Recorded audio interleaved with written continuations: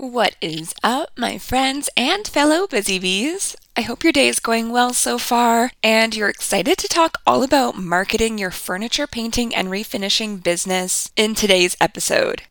Now, this is a conversation that I have more so in my one-on-one chats with my clients, like consulting clients, not furniture clients, rather than getting public comments or questions about it that others can see. And so what I've gathered is that people are just a little bit hesitant to talk about the fact that they want to grow and market their business better, but I don't know, maybe don't want to admit that they don't yet have it fully figured out, or they don't know the right questions to be asking. They don't have it on their radar, maybe even that this is something that they can do to help grow their business. I've also seen it where people may not have the right systems set up, or any systems set up at all in their business, so they spend a lot more time on other administrative and other smaller tasks, and then don't necessarily have the time to solely dedicate to marketing their business to get more eyes on it and to ultimately help it grow. Other times, I find that people are often doing the same things over and over, hoping that they might end up sticking and reaching the people that they hope to be, instead of trying to think up other ideas and trying something new out that could potentially not work. Whatever the reason may be, if you are someone that has been having the thought in the back of your mind that you need to increase your brand awareness and just reach more people to further develop your client list or increase incoming projects, then this episode is for you. Even if you're pretty happy with where your marketing efforts currently are, maybe you'll get an idea or two rolling through your head by the end of this episode for something to add to the to-do list in the future, or something different that you could try out just to see how it goes. So, when you run your own business, fortunately or unfortunately, you are the one doing all of the work, at least in the beginning. This means that you are magically given the title, among other things, of Chief Marketing Officer. Congratulations! But do you have any idea what to do with it? It's totally fine if you don't, but let's talk through the ways that you can figure out a blueprint for yourself and your small business. At least this is what I have done, having also not had any marketing or business background and just kind of figuring it out on the go. So first, think about the services or the products that you offer, and then think of the types of people who would be willing to purchase those things. Depending on what you offer, you might have to think up multiple kind of categories of people because, for example, you might have one group that would be willing to purchase your custom refinishing services, but another different group who is interested in investing in a one-on-one call with you to discuss an upcoming makeover that they're thinking of taking on themselves. So consider who this ideal client is and then try to do a deep dive into who they are, what they do, where they spend their time, and where they spend their money. This will help you to better understand where you need to show up and what you need to say in order to get onto their radar and have them consider spending their precious hard-earned money on you. And a great way that you can find out this kind of information is from your current clients. So when you're talking to people, don't ask any intrusive questions or anything like that, of course, but either just in your interactions with them, take note of the things that they mention that they do. Do they have kids? Do they have a partner? What kind of work do they do? What are their interests? What are their hobbies? Things like that, so that you can then take that into kind of your big brain cell of marketing information and demographic information for your ideal client. And then you can kind of weave together a sort of narrative or something that you assume would kind of be tailored to the people that are looking for you, if that makes sense. Then when you're thinking about marketing, there's also the notion of proximity to consider. Are you trying to grow your clientele locally or grow a following more broadly, maybe on social media? And if you are already trying to grow like that on social media, have you ever stopped to ask yourself why? I feel like it's so easy to get wrapped up in the Instagram or TikTok or YouTube or whatever worlds and think that we're always needing to create content and output as much as we can as quick as possible. But if you're only looking to sell it to your local clients and you're not optimizing your posting for that location, then I'm sorry to tell you, my friend, but you may be wasting some of your time.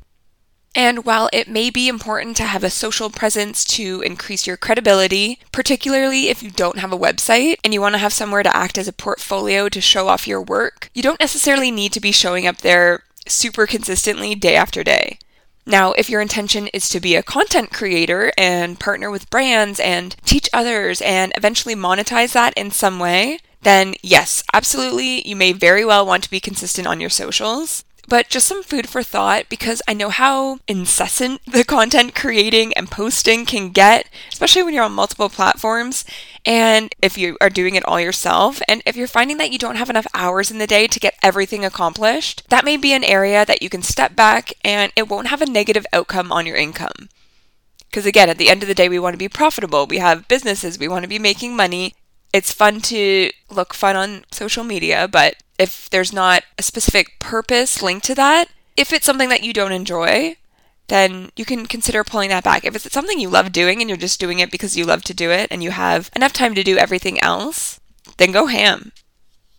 All right, so while we're here, let's talk about using social media to market your business. Again, whoever your ideal client is, you want to be thinking about where they're hanging out on social media, when, and what they're searching for, or the algorithm would be putting in their feeds based on their interests and their activity online.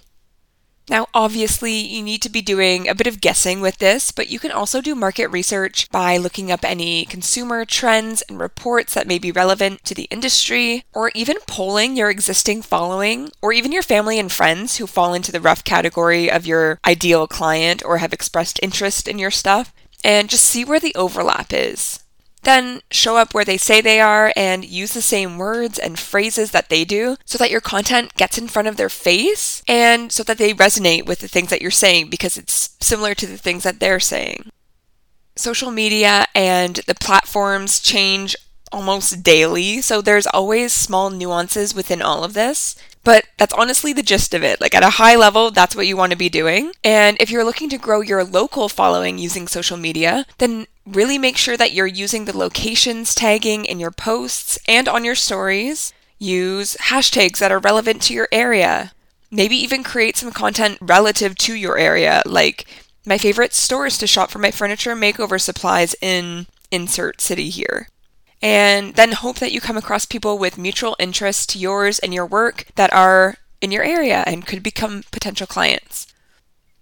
And I do recommend doing some research into like search engine optimization and different features that are available on these apps, because a lot of the time, if you're learning based on what you're seeing, like your favorite content creators doing, a lot of the things that are being done, you can't necessarily see, if that makes sense. So for example, if I'm doing a story post, you're just seeing, me share. So say here, put this as an example. If I create a new reel and I'm sharing that to my story, you're seeing the reel and maybe like some sort of GIF that I put over it to like have an element of surprise of what's under it or whatever. But what you're not seeing is behind that reel, I have tagged a location near me. I have inserted 5 hashtags, because you can do up to 5 hashtags on stories that will link it to the actual hashtags in the algorithm. So I'll do 5 relevant hashtags so that people can discover it from there. And if I'm trying to sell an actual piece, those 5 hashtags are going to be relative to my area. So it's going to be my city name, the city and province, because that's another big hashtag. It might be a couple of the suburban areas around me that people might be looking for through the hashtags, I might do my city name plus furniture, my city name plus for sale. Like there's so many options that you can do and hide behind those things, but still ensure that those posts get picked up in other places other than just when people are flipping through your stories or happen to go to your feed and click on your avatar, which shows your current stories. It just helps you get more reach. But if you're just a consumer of social media and you're going through and seeing that, you won't necessarily know that there's all that happening behind the scenes. And so if you're wanting to translate that into your own business, I recommend doing some research to find out those little nuances and the things in these apps that will really help you to do more with less, essentially. You can post less, but you can post less. You can post less, there's only a T on one of those words, and have more people see that individual posts that you make versus having to do 5 posts and only, the same few people are seeing it. So anyways, that was a bit of a tangent, but worth noting, I think. And I also recommend networking with other people in your local area that would have similar but adjacent clients to yours, and see if you can collaborate in some way, or even just shout out their business because you love it. And sometimes that opens up doors for further conversation and maybe potential collaboration down the road. So for furniture painting and refinishing, similar but adjacent places, maybe things like thrift stores, zero-waste supermarkets, stores that sell eco-friendly products or sustainable home decor products, things like that. It might not make sense to try and collaborate with like a fine home furnishing store because they're trying to sell furniture just in the way that you are, right? But if they had a, recycling program or something where they gave it to people in the area to zhuzh up and then sell it back to, if there was something like that, maybe it would make sense. But on the whole, think of people who would be interested in similar types of products but not the same product and then reach out to them. Because whenever you can access these audiences, you'll more likely be able to get their clients into your orbit because the chances are the people who shop there are the kinds of people who would be interested in shopping your products as well. You don't necessarily want to find the person who doesn't know what recycling is, uses solely single-use products, and doesn't have a home to furnish. That person may be a harder sell on buying refinished furniture pieces than someone who already has demonstrated a vested interest in sustainability, being eco-friendly, and is a recent homeowner who has a big space to fill or something like that. You know what I mean? It's the same thing when I'm trying to market this podcast. I do market it on social media and let people know when new episodes have launched in case anyone is interested in listening in. But the large majority of my marketing time and efforts are put into advertising to people who are already podcast listeners by guesting on other podcasts that make sense for my niche and trying to connect with podcast listeners in other ways online, like through forums and discussion boards. You want to take the path of least resistance when it comes to acquiring these clients, especially at the beginning when you have so many things to get done and very limited time to do it in. So sit down with a pen and some paper and map out what that would look like for you and your business, create a plan of action, and go from there. When it comes to social media, I am also very much of the belief that you should do what you can and say fuck it to the rest. I guess a nicer way of saying that would be do your best and forget the rest. Anyone else immediately brought back to the P90X days, hearing that guy repeat that over and over as you can barely see through the amount of sweat pouring down your forehead? No? Just me? Okay, great. But if you don't have the time to post every day, then don't. If you don't have the time to post every other day, then don't. If your time and your schedule only allow you to post once per week, per month, whatever, just do that. Do that and don't spend another minute thinking about, stressing about, or worrying about it. Save that time and use it for something more useful. So often we spend so much time and brain power shoulding all over ourselves. I should be doing this. I should have done that. Wow, I have some free time. I guess I really should do X. No. Make your decision, stick to it, and then turn your brain off of that frequency past there because again, it's just a waste of your time and I want to help save you time. And as long as you're consistent on whatever the posting schedule is, you'll eventually form it into a habit and it will become part of your routine and be less of a have to do thing in your mind and on your to-do list. Don't listen to the gurus online that tell you you absolutely have to post 3, 5, 7 times a day in order to get seen by the algorithm. Everyone's just guessing. Just do what you can. Forget about the rest. Don't let it keep you up at night, please. It's not worth it. Another thing worth exploring is what platforms on social media you want to be on. Like I said earlier, figure out where your ideal client is and try and make that your primary platform that you show up on. But in the future, if you decide you want to expand into other platforms, my recommendation and what I've been doing recently that seems to have been working is to show up on the platforms where the furniture flipping community maybe isn't so salient. We all know there's a huge group of us on Instagram, but have you ever taken a look over on Twitter, Reddit, Clubhouse, Twitch? Some of these other platforms that still have millions and millions of users, but that market just hasn't been tapped into yet in quite the same way. Wouldn't it be neat to be one of those who helps pave the way on those platforms? Especially if they're already platforms you know and like and use anyway? Just some food for thought, my 2 cents. And if you want to market your business locally, not necessarily on social media, again, think of those places that you can show up that your ideal client might be. Here's some quick options that come to mind for that. You could participate in a local market or fair, especially if there's ones that are tailored to secondhand items and or kind of sustainability products. Some people choose to host an ongoing booth at things like vintage markets that are more, like I said, ongoing versus like a craft market that runs for one weekend only. You can connect with other business owners who would have clients that may be interested in your work. Is there a way that you can potentially collaborate where you promote each other's items? Maybe you could have some of your pieces used to hold items in their storefront with some of your business cards laying around for those who are interested in checking it out.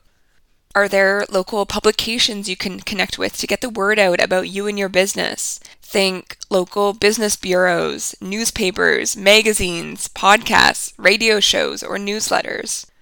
If you care to spend money on your marketing, you can also pay for ads online and target very specific demographics through the Instagram and Facebook ads or on anything else that you think would be relevant and helpful to get the word out about your business. For example, sometimes newsletters sell ad space on them versus just being able to get a shout out, so you could explore those options if you want to put some money into it. Or are there local spots that you frequent that have somewhere where people can leave their cards out for others to peruse? Maybe a local coffee shop, a co-working space, or even community bulletin boards. The best advice I can give is that the more creative you get, the more you'll see the impact. Another thing that was something I needed to learn and push past the awkwardness of is just being comfortable actively talking about your work with new people. Like, don't be annoying, but whenever it comes up, lean in and chat with people about what you do because most people are interested in it and know very little about this world. So it's a great way to help inform people that there's other options out there instead of buying new, and or they may just be interested in your work and what that looks like day to day. Either way, every conversation is an opportunity to share knowledge, teach, and potentially network. It's for this reason that I always make sure that I have some business cards on me wherever I go. You never know who you're going to meet, who you're going to start chatting with. Maybe you're going to a friend's party, a wedding, the supermarket, the car dealership. Trying to think of other places I've given them out. Family reunions, like who knows? Everywhere you go, just try and have them on you. I just keep a stack in my purse, and I have some like in an inside pocket in my jacket too if I don't have my purse on me, out for a dog walk or something. Just have them handy and give them out freely. And yes, I recommend having business cards. For some industries, they aren't very useful, but for ours, I think it is, personally. And then whenever you're chatting with someone about your work, or if they're asking about the projects that you're working on, when the conversation wraps up, just grab one of your cards and say, here's my card with some information on where you can check out more of my work if you're interested, or whatever. They might just take it to be nice and toss it later, but they might check out your website or your social media, or if nothing else, they might look at your business name and then down the line when they're chatting with their cousin and their cousin mentions wanting to refinish a piece of furniture in their home, they might remember your business name and be able to refer them to you. What it comes down to is really wanting to get as many touch points with people as possible so that when the time comes to find someone who does furniture painting and refinishing, then you're the one who comes to mind. I also include my business cards with the thank you cards that I write for everyone that buys one of my pieces. Again, to get that exposure for me and my business versus someone thinking it's just a random person on Facebook Marketplace that they're buying off of. I always put at least 2 cards in so that they can share one with a friend or family member or whoever that might be interested, because word of mouth and referrals have been huge for me and my business as a way of getting new clients into my world. Because people just feel more comfortable choosing a product or a service provider that somebody they know or trust recommends and had a good experience with. I know that I do the exact same thing when we got our new puppy. I obviously researched vets in our area and looked at reviews and the services that they offer and the service providers themselves and their credentials. But then I took that short list and asked our friends in our area which vet they use for their dogs and their experiences there, and I used that to inform my decision. Because reviews are great. And as a side note, as a service provider and a business owner, I can tell you there is no better feeling than receiving a positive public review on my Google page or a Facebook page or something. It just warms my heart to no end. But anyways, reviews are great, but at the end of the day, I don't know the integrity or the level of quality that the people writing these reviews expect when I'm looking for things for myself and I'm reading through reviews to see, if it was good or bad. So instead, I like to listen to those that I know closely and can be reassured by their perspective and their experience, and that makes it seem like a more trusting thing to try out, you know? So always remember that when you're working with clients, because your reputation is everything. And also, as my first employer once said, and I will never forget it, it's nice to be nice. So just be nice to everyone you work with, and the rest will come naturally.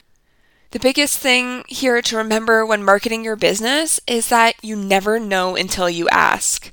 And get comfortable with being uncomfortable asking, because the more you do it, the more it will be second nature to you to put yourself out there and not even be fazed by it. The reality is, if you want to get exposure and you want to get your business out there, nobody else is going to do this for us, other than our raving clients who leave us reviews and spread your name through word of mouth, of course. So you need to put aside any worries or concerns about maybe looking silly or being awkward and step into business owner mode and ask yourself, would a CEO of a huge company give a shit about doing this? Probably not. They would probably do it without even blinking. They might have somebody do it for them by then, but it certainly wouldn't be something that scared them away from it. So let's embrace that energy as we move forward, trying to put ourselves on the map, shall we? And something you may not know about me, I love motivational messages. They always fire me up, and I keep a running list of ones that have been especially catchy or impactful to me in the Notes app on my phone, so I end every podcast episode with one of those that I've noted down over the years, in hopes that you leave our time here each week feeling inspired, motivated, and ready to take on whatever comes your way this week. So this week's Mel's motivational message is from one of my favorite podcasts called The Mindset Mentor, hosted by Rob Dial. And on an episode, he said, very simply, create the life you want or settle for the one you get. And I think that's so applicable to today's conversation. Like, we have to be the ones that go out there and make these things happen for ourselves. When you see these people having these big breaks, having these great things happen to them, 99.99% of the time, that's not just falling into their lap. They're going out there. You're not seeing all the rejections that they've gotten. You haven't seen all the efforts they did to try and catch that quote-unquote break. You haven't seen all of the things that they tried and failed, and then they had to rejig and try again before they got to the very right thing that got them that big break, or whatever it might be. They may have had to pitch themselves to thousands of people, getting no after no after no after no until they got the right yes, and then things took off. But you're not going to get a letter at your front door tomorrow saying, congratulations, here's $1 million to do that thing you've always wanted to do. You got to go out there and you have to create the life that you want, or you're just going to have to settle for the one that you get. And the one that you get will probably look a lot like what today looks like for you, because we can get complacent and our day-to-day can look really monotonous. If you think back over the last 3 days, you probably, maybe, I shouldn't say probably, I don't know what your life is like, but you might have gotten up, had a coffee, had a shower, got dressed, went to work, came home, had a drink, watched some TV, ate some dinner, watched some more TV, and then went to bed. And then woke up and had a coffee and rinse and repeat.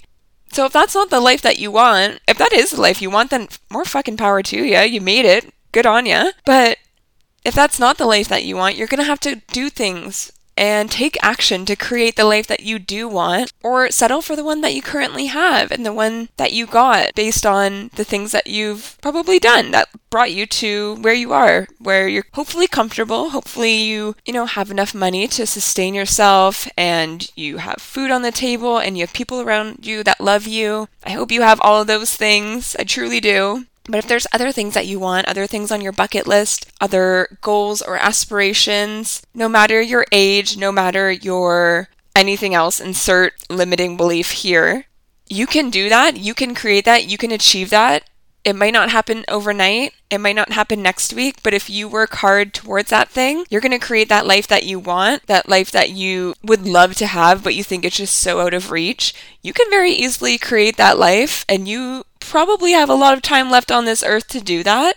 I don't think I have anyone listening that's 100 plus years old, so whatever it is that's holding you back right now, I just encourage you to let it go, take that action, get rid of any of those limiting beliefs and negative self-talk and whatever it is that's holding you back, and just be empowered to go out there and go get it. All right, that's it for now. I appreciate your time, and I'll catch you guys next week.